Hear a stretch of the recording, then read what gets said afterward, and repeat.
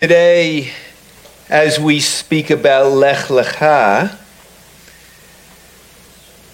I'm reminded of this story about Yitzchak, not the Bible Yitzchak, about this man Yitzchak, who makes a call from his home in Florida to his son in New York, and he says, "Benny, I have something to tell you. However, I don't want to discuss it. I'm merely telling you because you're my oldest child and I thought you ought to know. I've made up my mind. I'm divorcing Ima." Ima is mommy. Benny is shocked and asks his father to tell him what happened. "I don't want to get into it. My mind is made up." "But Avi," my father, "but Avi, you just can't decide to divorce Ima just like that after 54 years together. What happened? It's too painful to talk about it. I only called you because you're my son, and I thought you should know. I really don't want to get into it any more than this. You can call your sister and tell her, and it will spare me the pain." "But where's Ima? Can I talk to her?" "No, I don't want you to say anything to her about it. I haven't told her yet. Believe me, it hasn't been easy. I've agonized over it for several days, and I finally come to a decision. I have an appointment with the lawyer the day after tomorrow. Avi, don't do anything rash. I'm going to take the first flight down. Promise me that you won't do anything until I get there." "Well, all right, I promise. Next week is Passover. I'll hold off seeing the lawyer until after the Seder.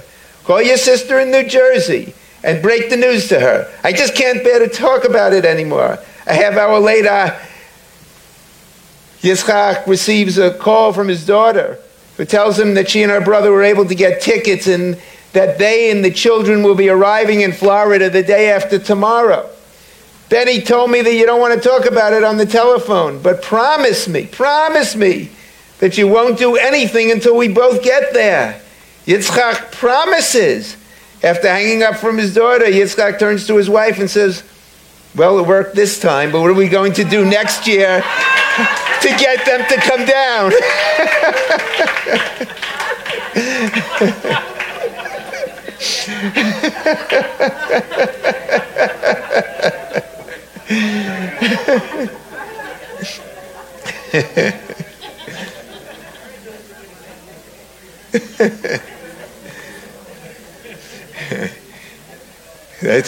That reminds me. Yeah, that also reminds me of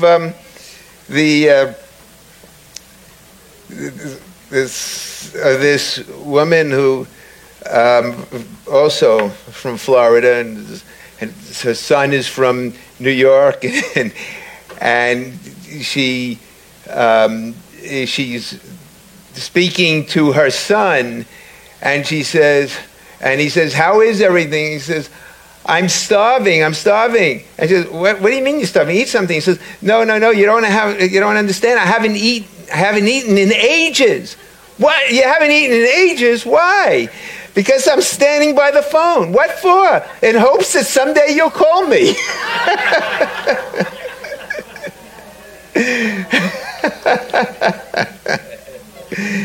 Okay. And that's Jewish humor, and we all understand that.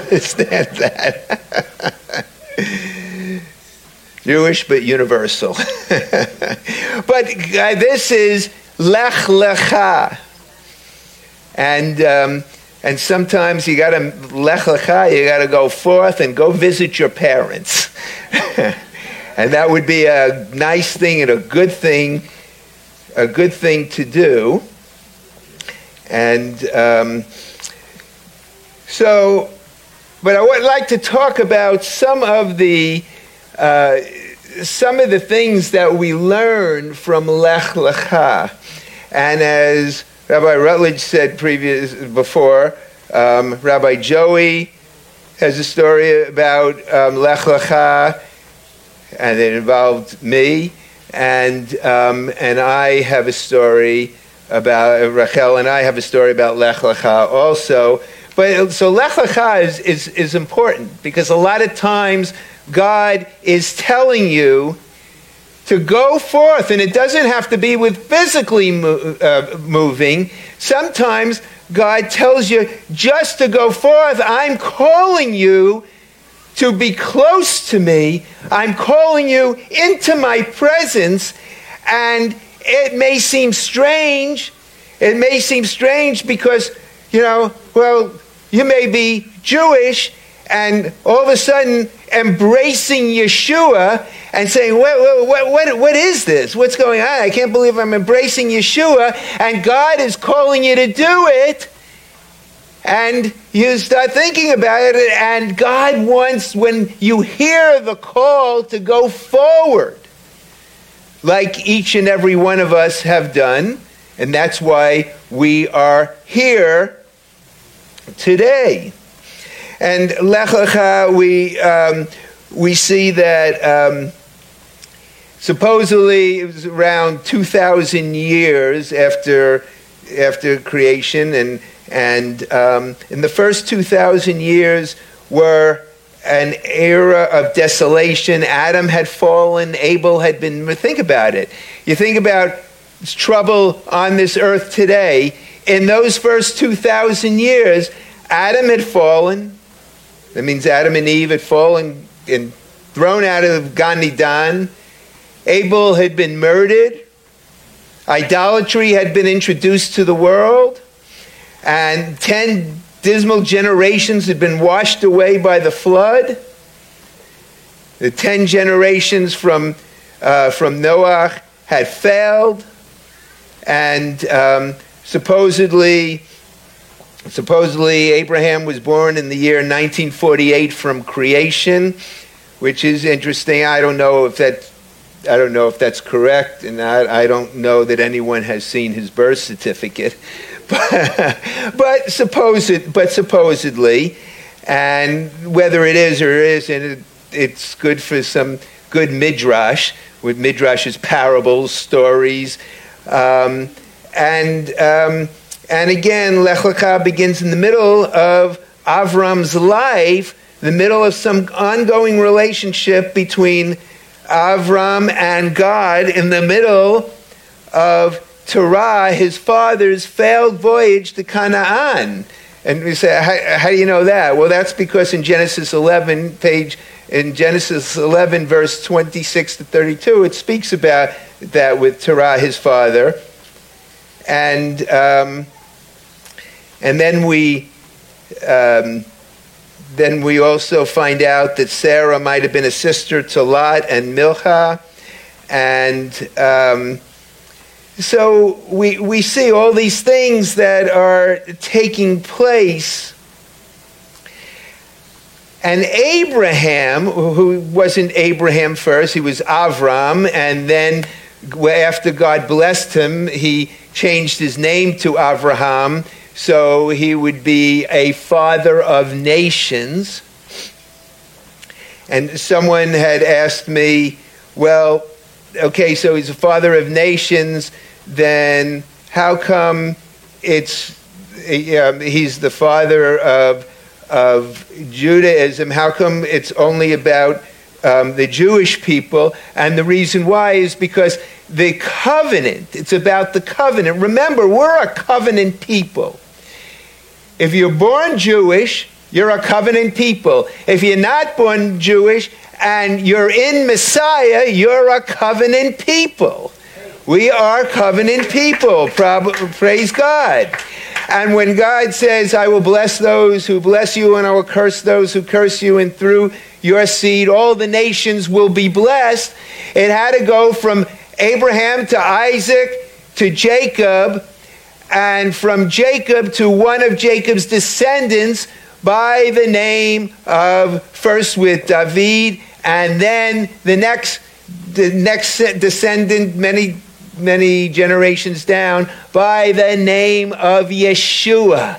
And through Abraham's descendant of Yeshua, all the nations will be blessed. So praise God. So this is God saying from the beginning. This is saying from the beginning.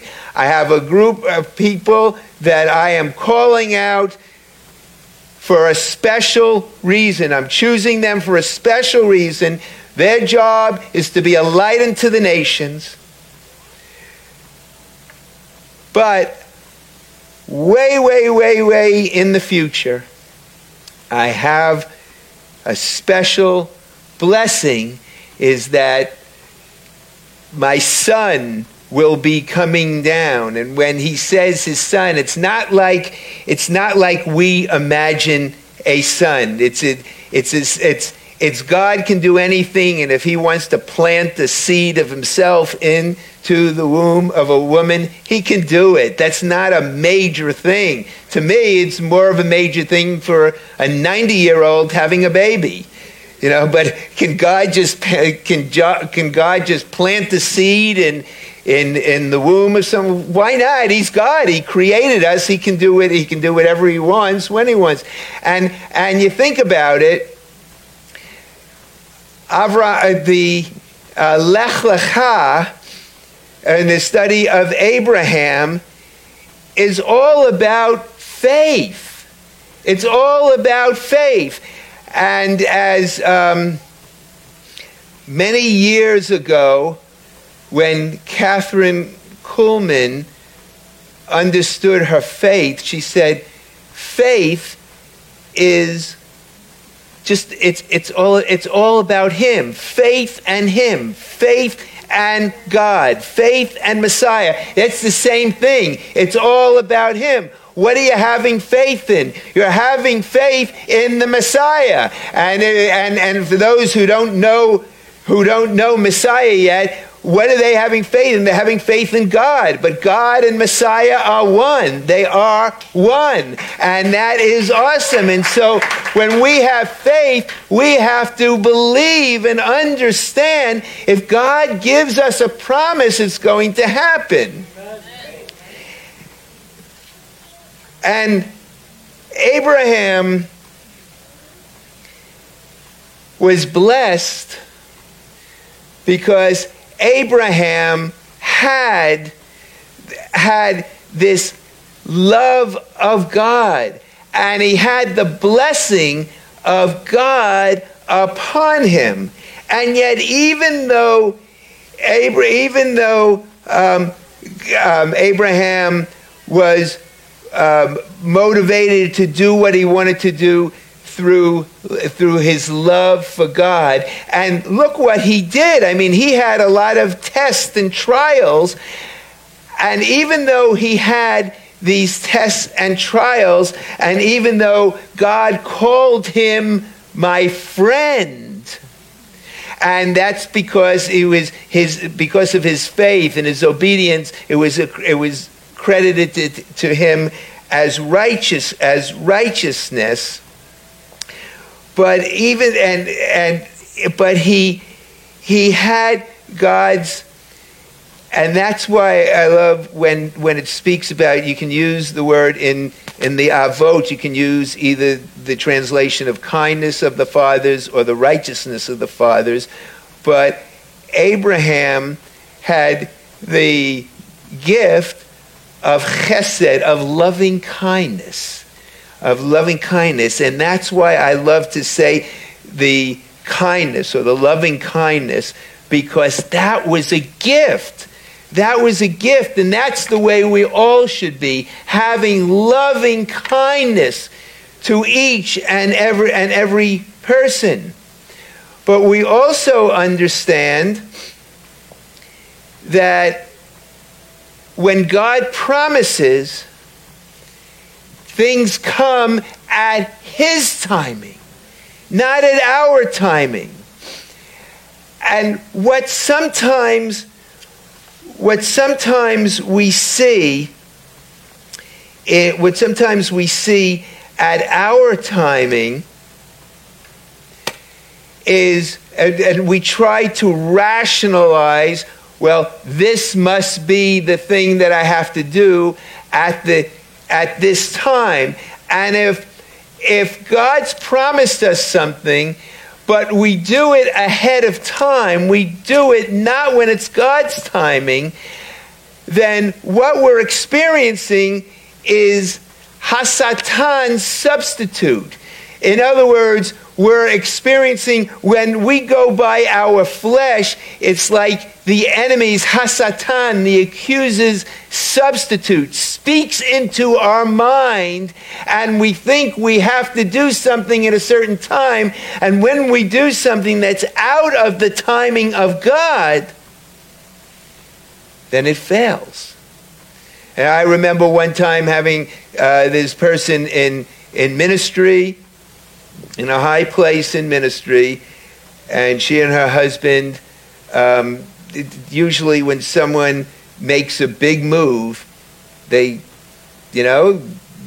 come and ask an appointment with the rabbi, and I was the rabbi, and they ask and say, so could you, I'm telling you what we feel we're supposed to do, and could you pray about it? But sometimes, and that's the way it usually is, but sometimes people just come and say, I just want you to know, and they could be one of the leaders, and say, well, I want you to know, we're moving next week. And so, where? And it's to a different state, or it could be a different country, a different place, whatever, and the people move to a different state. And I said, well, if that's what you've decided, I can't tell you not to, but I have to tell you, I've got a red flag. I really have a bad feeling about it. I don't think it's, I really don't think it's God, and do what you want to do, but I would tell you not to do it because I just have a real bad feeling about it. Well, I know you may have that, but we've made up our mind. This is what we're going to do. Okay. I wish God's blessings upon you, but just be careful. And they sold everything they had, used up all their money, and in 6 weeks they were back and lost everything and were devastated. And I don't think then I ended up losing connection with them, but I don't think they ever were back in the place where they were. And it's because it's timing. It's timing. Everything is God's timing. And you got to pray about it. So you don't just take an idea that comes into your mind and grasp it. Because things that can come into your mind, it could be your own flesh, your own idea, or it could be Hasatan's substitute of what God is trying to tell you. And why do we want to grasp on to what the evil one is saying? Why? Because we think, oh, well, I got this, and looks like, and I asked my friend about it, and he or she agrees with it, and then so we just do it. But the thing is, when you're making big decisions, it takes prayer. If we want to do the right things, it takes prayer. And I love in this parsha where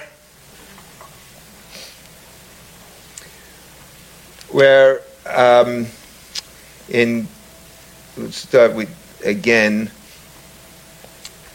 Genesis 12 verses 1 through 3. Get going out from your land and from your relatives and from your father's house to the land that I will show you. My heart's desire is to make you into a great nation, to bless you, to make your name great so that you may be a blessing. I will bless those who bless you, but whoever curses you, I will curse. And in you, all the families of the earth will be blessed. Now, it's interesting. Sometimes God tells you to do something, and you think, okay, but how do I know if I should do that or not? How do I really know if I should do it? Because I could be going through a lot of trials and tribulations. But God came to Abraham and he said, here, this is a blessing. Take this blessing. If you go, I'm calling you forth, and I'm going to bless you. And I'm going to bless those who bless you. And if anyone curses you, I'm going to curse. He's saying, Not only go, look at what you're going to receive. And I read this story, and I don't know where I read it. I had it from somewhere, and I think it shows what Abraham and was doing. And Johnny has been packing throughout the Far East for 20 years.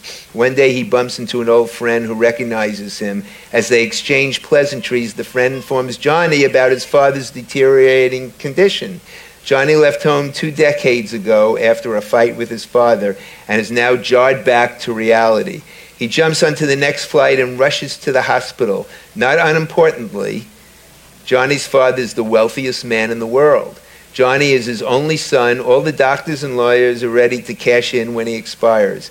Johnny makes his dramatic entrance to his father's bedside, and they begin to exchange loving glances. Johnny asks his father, is there anything he can do or say? His father asks Johnny if he remembers what his favorite drink is, and Johnny remembers what his father's favorite drink was, and it was root beer. And the dying dad requests from Johnny that he wants to leave this world with the taste of root beer from his boy Johnny on his lips. Johnny's ready to go into action when his father grabs his sleeve and informs him that if he gets back in time, he will rewrite his will and make him the sole heir to the entire fortune. Johnny pivots and springs into action. As he goes, onlookers wonder, what makes Johnny run? Cynically, they assume he's animated by the money. After Johnny returns with the root beer, his father takes a sip and hands Johnny a document, the newly drafted will. He asks Johnny for one more favor. Johnny's elated. Take that paper I just gave you, the new will, and you see that candle burning right over there? Put it into that candle, rendering it null and void. Johnny takes the paper, and he just goes to be obedient to his father. And just as it's about to go into the fire, into the candle, his father says, "No, don't do that." And he stops. And he looks into the eyes of all those assembled and declares, I know you think that Johnny came here for my money. But what he just did shows that he only came here and did what he did to be close with me. And I think that, yes, Abraham has gone through all of these trials. I mean, the greatest one is the Akedah. And he go through all these trials.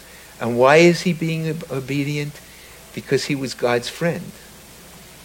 And he had God's love, and he loved God, and God loved him, and because God loved him and he had God's love, he was able to love others. And what did he do that was so important is that he made disciples. There were about 300 disciples that he took with him. People who he discipled and brought into his family, into his home, and took with him when he left his father's house. Well, how great is that? That shows that he loves God. We know God loves him, but it shows that he loves God.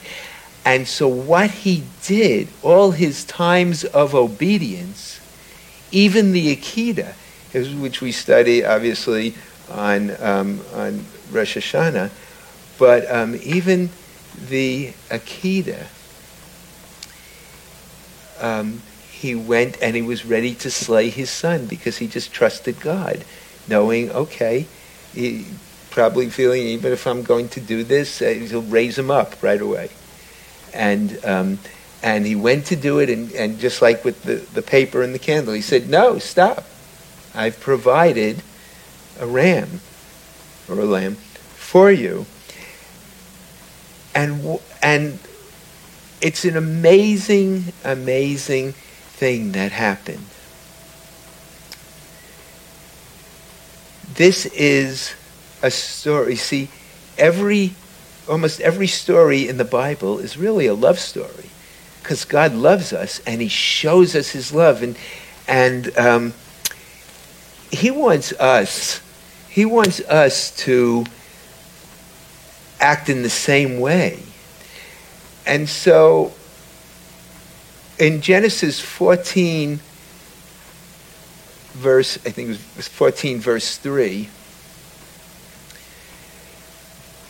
it's okay. It's not 14. It's 14:13.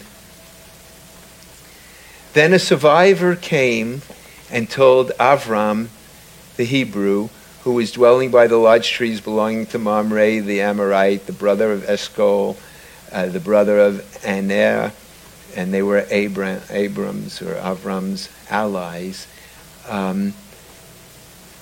He was Avram the Hebrew. And most of us know this, but the word Hebrew, in Hebrew, the Hebrew is the English, but the Hebrew of Hebrew is the word Ivrit.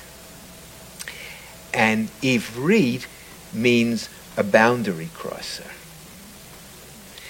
And Avram was a boundary crosser. And I can tell you that as a Jewish person growing up, believing that one of the worst things that you can do is ever believe in Jesus, or Yeshua, but we didn't even know that his name was Yeshua then, but believing that's one of the worst things and one of the biggest curses you could have on your life. And if you've read my book, I speak about that in my journey that I put in the appendix.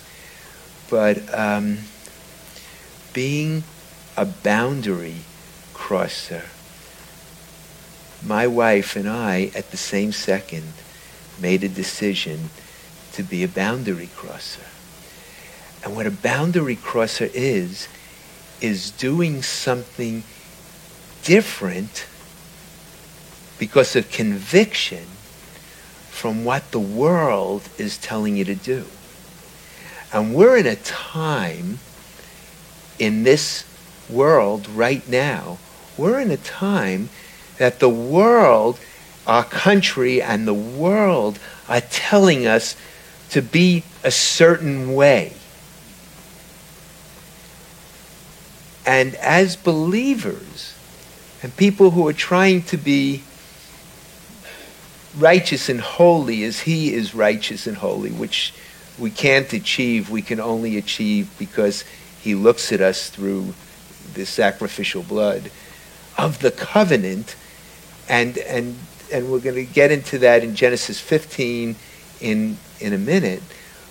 But he's telling us to cross over to God's way of doing things. And when we think about it, just like people didn't want to do it in Noah's time, and they didn't want to do it in Abraham's time, they didn't want to turn to God. They wanted to. Who did they worship in Abraham's time? Does anyone know who they worshipped? Well, they worshipped idols, but the big God, but small g, I say, was Nimrod. Nimrod. He made himself God. You see, there's always people who try to make themselves the idol, the God that should be worshipped, and that's idolatry. And so they took a stand. And today, there's so many things that we're being told that we have to do, which are so anti-scriptural.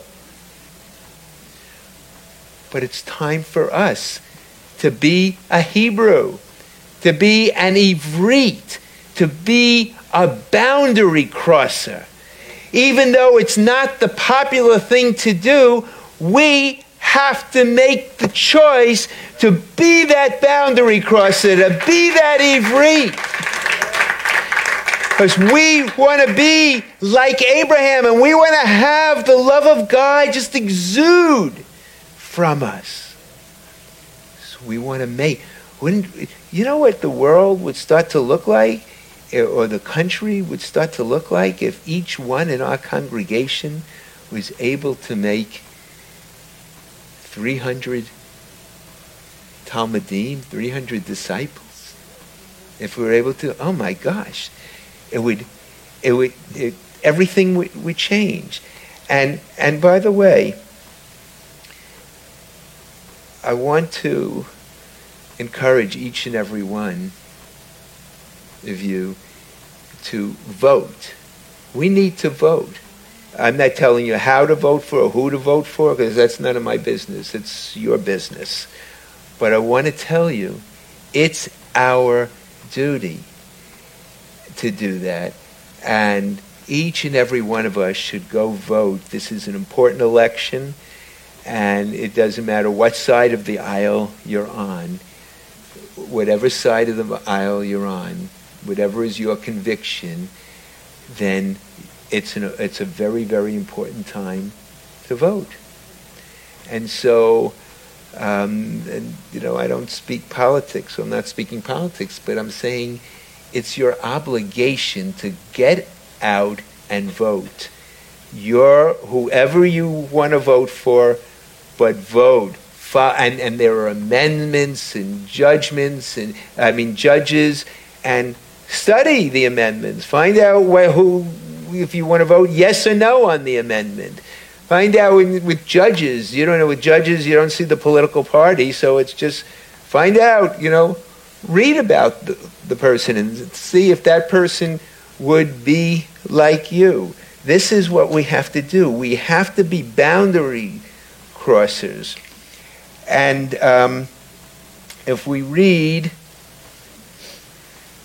in Genesis 15,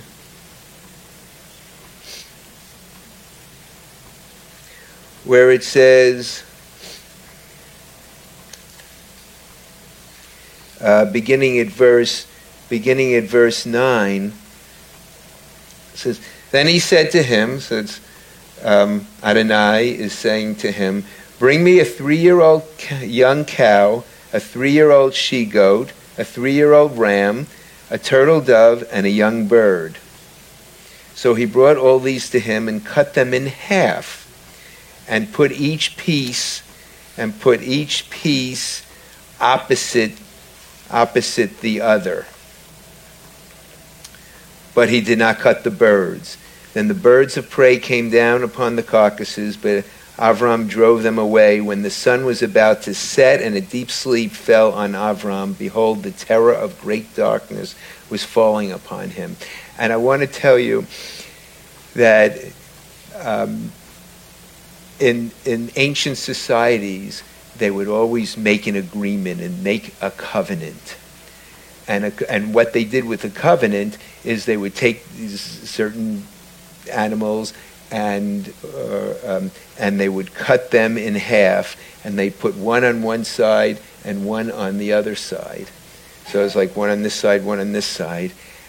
And there would always be a fire. They would make a fire to go through both sides and burn up the that offering. And so it says that, and then God says to him, verse 13, then he said to Avram, know for certain that your seed will be strangers in a land that is not theirs, and they will be enslaved and oppressed 400 years. But I'm going to judge the nation that they will serve. Afterward they will go out with many possessions. But you will come to your fathers in peace. You will be buried at a good old age. Then in the 4th generation they will return here, for the iniquity of the Amorites is not yet complete. And now it says, when the sun set, it became dark, behold, there was a smoking oven and a fiery torch that passed between these pieces. And the smoking oven and fiery torch is God going past. But for we who believe in Mashiach, in Messiah, then that fire, that God who went forth is the Mashiach. He's the Mashiach. He's the one in so many of the places pre-incarnate. He was the one that came. And we're going to see, like next week in Vayera, we're going to see that Abraham there were the three angels. One of them was God, and it was the pre-incarnate Yeshua. How do I know that? Because Abraham bowed down to him and he took the blessing. With angels, if you bow down to an angel, it said, no, not to me. I'm just like you. Not to me. You can only bow down to God. But in Genesis 18, Abraham bowed down and he knew that he was Lord. He didn't know that he was Yeshua, but he knew that he was that was definitely Lord. And so in that covenant, that smoking oven and fiery torch, that fire came and burnt the offering. And that fire was Yeshua. And that's the fire of Yeshua that can go forth. Remember, if you're God, you can do anything. If you're God.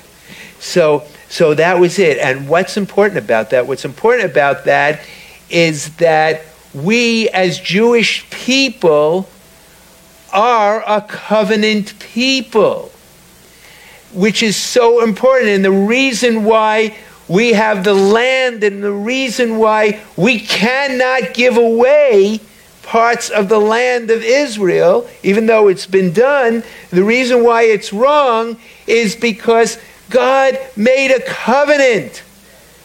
And with that covenant, and we have the covenant of circumcision. Why? Because that's the shedding of blood. You see, we as Jewish people, when we grow up, we don't think of the word covenant. Because we don't read the Bible. So we don't think of the word covenant. And we don't, and even if we heard it and thought about it a little bit, we don't really know what it means. We don't understand these things that we read in the Torah. And so when we come to believe in Yeshua and we hear that, okay, so he became the sacrificial offering, it doesn't make sense, the shedding of blood. But it goes all the way back. Yes, it goes back to the Gan Eden, when they covered themselves with animal skins. They had to sacrifice the animal, and blood had to be shed. And but that's what the covenant of circumcision is. The covenant of circumcision is that blood had to be shed.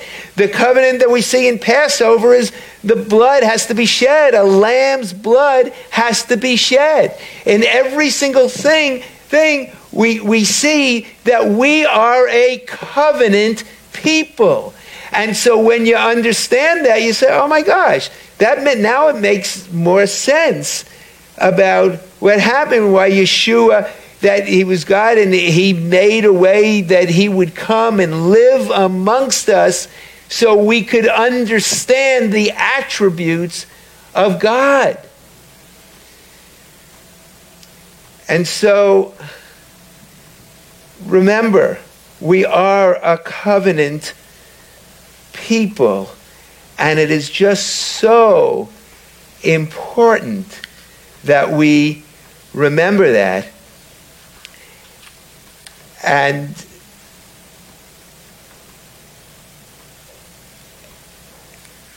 And when we understand that we're a covenant people, we can understand that all of our sins have been forgiven because there was a sacrifice where the blood was shed.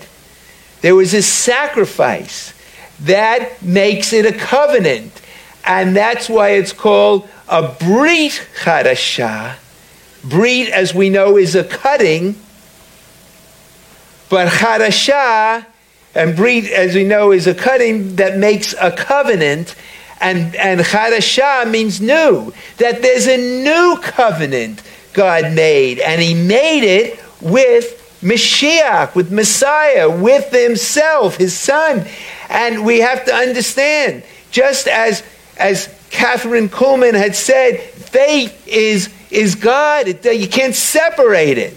Well, faith is knowing that when God, the Father, says something, that it's true. Faith means that when Mashiach promises something, it is true. Faith means that when the Ruach HaKodesh touches us and speaks something to us, we know it is true because there is only one God, and God promises, and that's what faith is all about. The enemy is working hard to exaggerate every issue that we're having travail with. He's exaggerating. And he's stirring up havoc all around. And we have to understand is that how many want victory? Raise your hand. If we want victory, then there's one answer. Don't quit. And the reason why is because if you want victory, it is because God has made a promise to us. And even though things don't seem like the way you would like it to be or desire it to be, let's understand that it will come, because that is faith. And we have to keep renewing our faith. And understand that when we're in a season of trials, God is offering us a blessing. When God sent Abraham out, that was the beginning of a season of trials. And that was greater and greater and greater blessings. He's giving us the opportunity to step into a new season, a new level of the boldness and power of Messiah. Hallelujah. Hallelujah. Hallelujah. So, let us say no to weariness and complacency. And let us remember, as Scripture says in Isaiah 40:31, if those who wait for the Lord will renew their strength. They will mount up with wings like eagles. They will run and not get tired. They will walk and not get faint. And let us also remember that as the Haftarah in Isaiah 40 and 41 says, we need to walk in the newness of God's grace and live a life that is worthy of the price that has been paid. Walk in the power of holiness. Have confidence with purity and power, because it is for a life such as ours that Messiah made that covenant, and he went through the sacrifice himself. He is asking us, be my friend. And I'm letting you go through all these trials and tribulations for one reason, because I love you and I want to draw you close to me. So let us remember that. We want to be drawn close to God. He's desiring us. So walk in the power and the fire and the boldness of the Almighty God. Hallelujah. Hallelujah. Praise the Lord. Hallelujah. Avinu Malkeinu, our Father, our King, we come before you today and we thank you and bless you and ask, Lord God, that we can walk in your power and your boldness.